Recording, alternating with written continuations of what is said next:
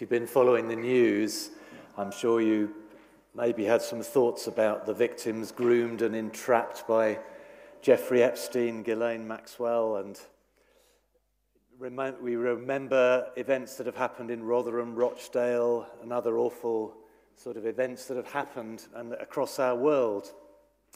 Now, Charles Dickens, may somewhat have sugar-coated the case of grooming described in Oliver Twist. So why do I mention this? Well, for Fagin and for the Artful Dodger, you've all seen the films or something of Oliver Twist, haven't you? Oliver Twist is a useful idiot. He's young and naive. And you know, for Satan, you and I are useful idiots. Just as young Oliver Twist was entrapped because he was needy, so we also can be entrapped because we are needy in different ways. Feeling insecure, feeling like outsiders, desperate for acceptance and belonging. Just as Oliver had to be rescued from his impoverished life of crime, Jesus has come to rescue us from our ignorance and the way of life handed down to us by our birth families. Yes, even if those families were Christian. And to tell us why we were really created. Many Christian churches across the world work with street children. I've heard it said that it's easier to get the children in from the street than to get the street out of the children. And it can be the same when we turn to Christ. All those years when Satan was grooming us, condition us to the empty way of life that he had for us. And just as Oliver Twist was ignorant of his true identity, so are we. But as you know, in the novel, Oliver's true identity, the identity of his dead mother, because he was an orphan, is eventually revealed. And he finds out who he is. He finds out whose he is. Now you might say, well, I've never been abused. Well, I'm glad. But do you really know God as God's child? Are you sure you're not living an empty life? We're looking at this first letter of Peter in the New Testament, and what I have just described would be a way to look at the section of 1 Peter we have before us today. It tells us about our true birth family. It tells us what our Father God and elder brother Jesus have done to rescue us, and it points to ways to undo the conditioning and grooming which have entrapped us in habits that are not easily shaken off. And as I read, you'll see that it is written to those who started out on the path of following Jesus. And if you haven't started that path yet, you'll learn what that path will look like. And if you're on that path, well, you'll recognize some of the issues, I'm sure. So let's read from chapter 1, verse 13 of the first letter of the Apostle Peter. Therefore, with minds that are alert and fully sober, set your hope on the grace to be brought to you when Jesus Christ is revealed at his coming. Because we anticipate Jesus is going to come back to the earth physically. Verse 14, as obedient children, do not conform to the evil desires you had when you lived in ignorance. But just as he who called you is holy, be holy in all you do. For it is written, and he quotes the Old Testament, be holy because I am holy. Verse 17, since you call on a Father who judges each person's work impartially, live out your time as foreigners here in reverent fear. For you know that it was not with perishable things such as silver or gold that you were redeemed from the empty way of life handed down to you from your ancestors, but with the precious blood of Christ, a lamb without blemish or defect. Verse 20, he was chosen before the creation of the world. Excuse me. But was... Verse 20, I'll get to it in a minute, excuse me. Verse 20. I have one. But Emily, thank you. He was chosen, Christ was chosen before the creation of the world, but was revealed in these last times for your sake. I did lateral flow this morning. I was negative, just in case you're wondering. He was chosen before the creation of the world, but was revealed in these last times for your sake. Through him, you believe in God, who raised him from the dead and glorified him, and so your faith and hope are in God. Verse 22, now that you have purified yourselves by obeying the truth, so that you have sincere love for each other, love one another deeply from the heart. For you have been born again, not of perishable seed, but of imperishable, through the living and enduring word of God. For all people are like grass, and all their glory is like the flowers of the field. The grass withers, the flowers fall, but the word of the Lord endures forever. And this is the word that was preached to you. Then into chapter 2, just the beginning. Therefore, rid yourselves of all malice and all deceit, hypocrisy, envy, and slander of every kind. Like newborn babies, crave pure spiritual milk. Milk here is a metaphor for the word of God, so that by it you may grow up in your salvation, now that you have tasted that the Lord is good. Great words, aren't they? God is good. So Oliver Twist was an orphan. All he had to tell him who he was what? Do you remember what the object was? Anybody remember? It was a locket from his mother in which there was some hair and a name was inscribed and a wedding ring. And this is a spoiler alert. Those who hated Oliver in the story, who were grooming him, they destroyed that locket in order to try and ensure he did not discover whose he was and who he was.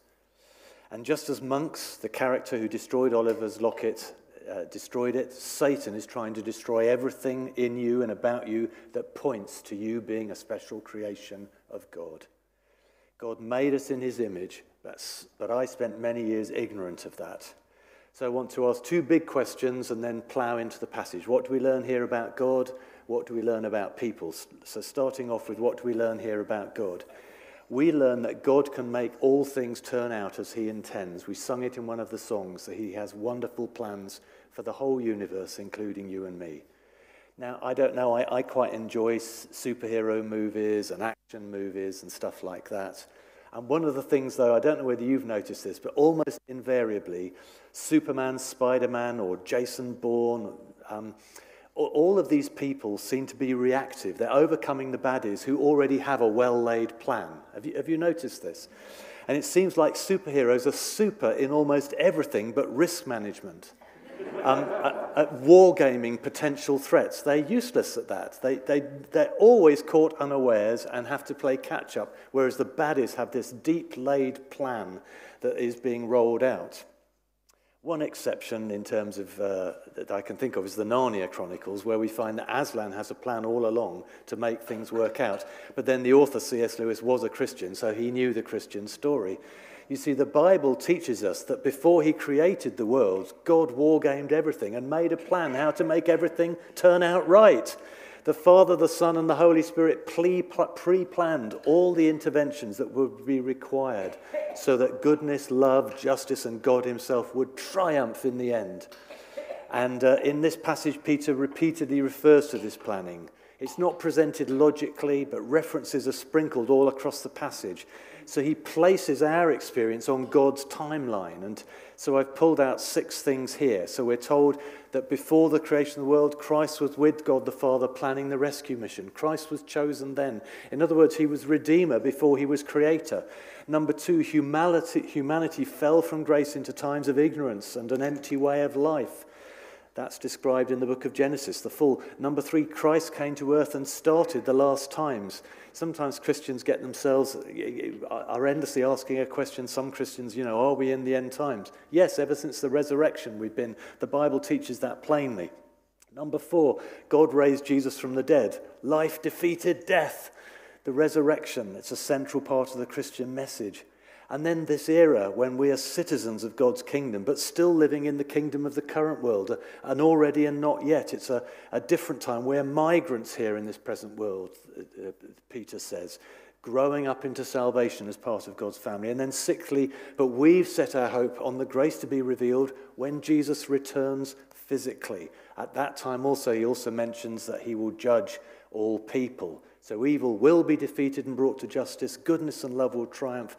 And this puts our little lives in the context of this thing. And we are privileged to have our little lives placed in such a context. God is including us in his great purpose.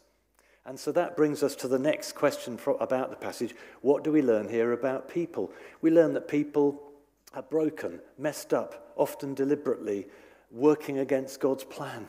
We're deceived, entrapped by Satan, but also we delude ourselves quite a lot. That's why he says we've got to rid ourselves of deceit. You know, Elspeth and I love to go walking, and for many years we'd come back telling each other, you know, we've walked 10 miles today or 15 miles and stuff like that. And then after a while, because we were quite keen on it, we bought one of those little GPS devices. This was before phones did that kind of thing very much. And wow, was that a reality check. You know, we found out when we'd come back from a walk guessing, we walked 10 miles today, we'd actually only walked 6. And actually, this little GPS used to tell you how much time you'd been moving and how much time you'd been stationary. And it was like 50%. It was a real reality check. It made us honest. And the Bible is like that GPS. In the Bible, the Apostle James says that the Bible is like a mirror. And when we look into it, we see the truth about ourselves if we're willing to do what it says. And then as we start to do what the Bible says, I'm afraid it does make us odd. Now, don't try to be odd. There's a lot of odd Christians, but,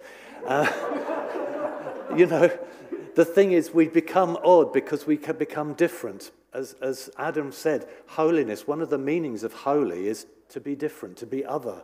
And unfortunately, to be a Christian is to be somewhat other. But we're not trying to be odd. It just kind of has that effect. And in their day, it was very difficult for the Christians because they would no longer worship at the pagan temples, so that then perhaps a disaster occurred in their town. Rains came and caused a flood, or some other disaster happened, and the people would all turn on the Christians and say, well, it's because you didn't come and worship in the temple and keep our local deity happy that all these disasters have come on us. And other stuff like this would occur. I wonder what the difference is. What are the pagan temples we don't worship at in our day that make us look odd? So what would you say if you were writing a letter, as Peter was, to Christians facing persecution? He doesn't offer there, or, you know, little platitudes like, well, you know, what doesn't kill you makes you stronger and stuff like that.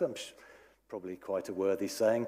But he actually just says, come on, guys, keep going, double down on following Jesus, right? And he makes lots of declarations about who we are now as Christ followers and how we can grow up as God's holy children. We have an identity and destiny to be walked in. Who we are and whose we are is very important. Now, that was covered a lot last week when Ellie opened up the first part of chapter 1. I do recommend you go listen. And that foundation keeps poking through today's passage too, at risk of repetition. There's a slide here. Peter tells us that as Christ followers, we're obedient children who call on a Father. How? Because we've been rescued from our empty way of life and from the one who entrapped us by the death and resurrection of our elder brother Jesus. So by faith we've been born again into God's family through the life-giving word of the gospel. And now look, we no longer belong to this world. Instead, we're migrants in this world. I picked that word. It says foreigners maybe in your version, but you know that's like being a migrant, and that's a common word in our own day. So while we are misaligned with this world now, when God remakes the world, we'll be perfectly aligned with it. So meanwhile, we're being told, be holy because I am holy. And this is where we're going to focus for the rest of this morning. You are a human being before you are a human doing. And we're called to be holy. Why? Because God is holy. Once again, we're being invited to imitate the family. And we often hear this in black and white terms. You either are holy or you aren't holy. But that's not true to my experience, and I doubt it's true to yours. And I've been following Jesus since I was 18, and I can tell you there's a lot of mixture in my life of good and bad. So, and I think Peter tells us in this passage that to become holy is a process. And that's why Peter starts in verse 13 saying, set your hope on the grace to be brought to you when Jesus is revealed at his coming. In other words, we need to have hope that one day when Jesus returns and we meet him, we will have grace, because I'm still going to need it because I won't already be holy. Yeah? So in other words, there's a process. So we're looking for this, and we thank God that grace will be available because our hope is placed there. But he also describes there's several parts of the passage that invite us to consider this as a process. But in chapter 2, verse 2, he says, like newborn babies, crave pure spiritual milk, so that by it you may grow up in your salvation. Again, it's family talk, but it's also process talk. Now, one of the most humbling things about conversion for an adult is that it makes you a child again. And that's difficult. But God does not want us to be childish. He wants us to grow up into Christ and into the family likeness. Be holy because I am holy. And the passage offers us various tools to help us grow up. Other passages of the Bible offer other tools. Here's just a few. And I want to start by saying this. The most profound thing to realize is that you cannot trick God by faking it. You know, there's a saying, fake it till you make it. Peter uses an analogy in chapter 2 here of costumes used to make us appear different to what we really are. He wrote, rid yourselves of all malice and deceit, hypocrisy, envy, and slander of every kind. The ESV puts it, put away malice, etc. Now this word, rid yourselves, put away, is actually the word for taking off clothes. In fact, in the Apostle Paul's letters, he says, take off, and you get the same word. It's the word for stripping these things off. For Peter, all sin is filthy clothes we're wearing on top of the true born-again you underneath. And Paul uses the same metaphor. And the word hypocrite originally meant a play actor, one who donned a costume to pretend to be someone else. God is not asking us to play act being holy. He has the power to actually make us holy. And the process requires us to stop pretending, to stop play acting, and then instead to live our new identity in Christ. And we don't obey God to get him to love us. We obey God because he loves us and because we love him back. And you know, children obey better than slaves. You might, if you're a parent, you think, really? You see, because children are part of the family, eventually they understand they belong and they share your family values. They share a passion for the mission and they own it as their own. We are able to let go of our idols, our addictions, because we've been given something much richer, much more satisfying, to know who we are, whose we are, where we're headed and why. Thus, obeying the commands is now in our own self-interest. We're in God's family, so we start to want all those things that pertain to the well-being and mission of that family. We begin to love to be holy as God gets into our lives. But above all, we've fallen in love with God, and so we no longer offer a duty obedience. We offer a beauty obedience because we love him. So as I say, there are things to take off, to strip off, and there are things to put on. So verse 14 of chapter 1, do not conform to the evil desires you had when you lived in ignorance. Once we were ignorant, Peter says. Now, it's not very, it's not very respectful to tell someone, you know, you're ignorant, but that's what we were. And God doesn't pull his punches. But now we've begun to see the glory of God in Christ. And when we begin to see the light, we've started to get some revelation of what the world is all about. And that begins to change our behavior. So do not conform means we don't assimilate with the world. We don't just lose our difference, our otherness by conforming completely. But neither do we withdraw from God's world because he sent us to love his world. So we are called, as we've entitled this series, to be transformed so that we can be a transforming presence in the world. And as the world tells us all kinds of lies that we used to try to live up to, we're told, the world tells us you must never ever show weakness perhaps, so we put on a costume of strength, of never showing emotion. Or the world tells us that we're a victim, so we put on the clothing of offense, which has a great big chip on its shoulder, and we blame everyone else for our lives. Friends, if you follow Jesus, these fashions really don't suit you anymore. They're ugly, they're out of place, they're ill-fitting. And you know you don't really need them. They're not suitable for the weather and the climate in which you now live. A climate of grace and of mercy and of love and acceptance. So then, rid yourselves, in chapter 2, verse 1, of all malice and all deceit, hypocrisy, envy, slander, and every... let's take these in turn. Malice. This is an attitude that issues in bad words and actions because it's an attitude of ill will, of wanting to attack back and harm someone. It's to live with this attacking or defensive posture. The clothing of malice has lots of layers, lots of padding and armor, plus some nasty weapons. Malice is the way we may clothe ourselves if we're insecure and wanting approval. If we got our approval by sitting and listening to what God says about us, then we can be much less reactive when people point out that we've done something wrong at work, for example. We won't need to put on the clothing of malice. You know, at work, I try to make a habit of fessing up as soon as I can see I've missed a deadline or done some work incorrectly. This happens to you, doesn't it? It does to me anyway. But I find that, like this last week, something happened that didn't go well. I thought it was somebody else. And then it was pointed out to me it was something I'd done. And I immediately said, no, I never do something like that. And it's a reaction. It's a defensive reaction. I'm not proud of it, but it happened.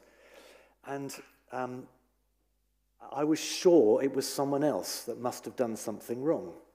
I'll pick up the story in a moment. So that's an idol I was protecting. It's my idol I must be approved of. And in order to be approved of, I need to be perfect. I need to have never made any mistakes. And then that makes you vulnerable to the kind of things that Peter says, no, you need to be able to take these clothes off because God already loves you.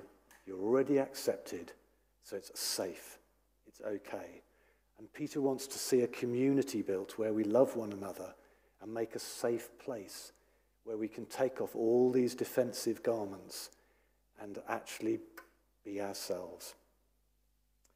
So, when you worship a God whose heart is kind, malice seems so out of place, doesn't it? And then deceit. To lie is to say something that's not true when we know it not to be true. Right? To lie is to say something that is not true when we know it is not true, but to be deluded is to say something that is not true when we actually do think it's true. Right? That's when you're deluded. Now, as I say, last week at work, this event happened, and I said, I said, no, I never do anything like that. And then the person said, well, actually, if you look at the package of software we use for the database, I was the last person to edit the record, like guilty. And so, it's so ridiculous because in my workplace, actually, the whole atmosphere is brilliant. It's not a blame kind of culture there. But actually, in my family of origin, there was a lot of blame. When we buried my mother, who died in September, and I did a eulogy, I personally think you should tell the truth at funerals. And my mother came to Christ, and she changed wonderfully in her later years. But my sister and I were scared of her when we were children. And I said in the funeral, we're our home, my father was emotionally absent, and my mother was emotionally fierce. And I told everyone therapy has been helpful. And I still need redeeming from that. That way of life, empty way of life, handed down from my ancestors. I wonder what empty ways of life handed down from your ancestors, your family of origin, you need rescuing from. Chapter 1, verse 18, for you know that it was not with perishable things, such as silver or gold, that you were redeemed from this empty way of life handed down from your ancestors, but it was with the precious blood of Jesus. His blood has the power to start rescuing us from that empty way of life. I need grace to take off the clothing of deceit, which I feel I must put on to avoid ever being found out as wrong, as incompetent, as not perfect. And that reveals this idol in me, this idol of I must be perfect, that I must never make a mistake. And it seems that my self-worth depends on me being right, so I've got to self-protect, because otherwise I just feel I'm stupid and I'm useless and I'm no good. Well, I'm a lot older now than I once was, and I'm a little bit more in control of these things because I'm growing up in Christ bit by bit. Most of you are younger than I am, and you need to keep growing in these things, so God help us in that. But isn't that the freedom that you want? Isn't that the life you want? In Christ we can be free from this idol of being perfect or being right, to actually live in his grace and truly come into his holiness. And then hypocrisy. Well, as I said, it's the word for play acting, of pretending to be someone different to who we are. It's some people think that to measure up to God's call to be holy, they must play act, they must pretend. That's what the Pharisees clearly were doing in Jesus' day. And Jesus was really strong in speaking against hypocrisy. So let's grow into this security of God's acceptance, so we're secure to cope with it when someone tells us we got something slightly wrong. And then we can grow through that. Or envy. Let's move on. Envy is the name for that feeling when you find it unbearable that another person has talents, looks, opportunities, possessions, success that we do not have. It can be, where I was church leader down in Surrey, there are a lot more churches. It's quite a Bible belt. So in a town of 20,000, you'd have 6, 7 churches very much like this. And, when you heard that other churches had, that was a result of prayer. When I first went there in 1994, we were the only church like this, and we prayed for the other churches to be changed. Other churches got started, and it was wonderful how all the churches were praying evangelical and charismatic. But then I found myself so easily envious of the successes of other churches, of their wonderful alpha courses, of healings, of how they've grown and all the rest. It's insidious. Envy's an insidious thing. And when you kind of hate to hear their looks praised, their talents applauded, their success celebrated. And we find ourselves wishing that their opportunities and their possessions and their success would be snatched from, and that is envy. It's a deeply sad sin because to admit that we think such pathetic thoughts would reveal that we believe ourselves to be needy and puny and ugly and unsuccessful. But who says that? Who's telling us those things? It's our enemy, Satan, right? Your good Heavenly Father has good words he's speaking over your life. And if we only knew half the good thoughts God has about us, we'd never envy anybody else. So God help us in that. God help me. And then slander is the sort of attacking speech, and I won't discuss that. So be holy in all you do, for it's written, be holy, because I am holy. And this ground is commanded in who God is, isn't it? He says, be holy because I am holy. It's because we're in relationship with God. It's a quote from Leviticus 19, chapter 2 in the Old Testament. You shall be holy, God told the people, for I, the Lord your God, am holy. And then the whole of Leviticus is like Leviticus 19, chapter 19, is a parallel to 1 Peter. Both passages are about how the lifestyle, the conduct of God's people is to differ from the ways of the wider world. And this extends, as Leviticus shows, into every nook and cranny of life.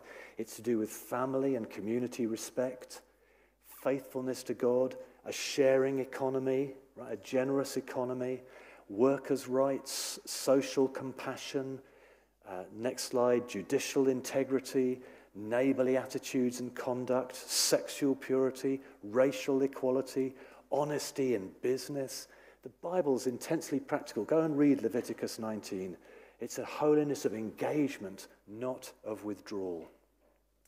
So verse 22 of chapter 1 of 1 Peter, now that you have purified yourselves by obeying the truth, so that you have sincere love for each other, love one another deeply from the heart.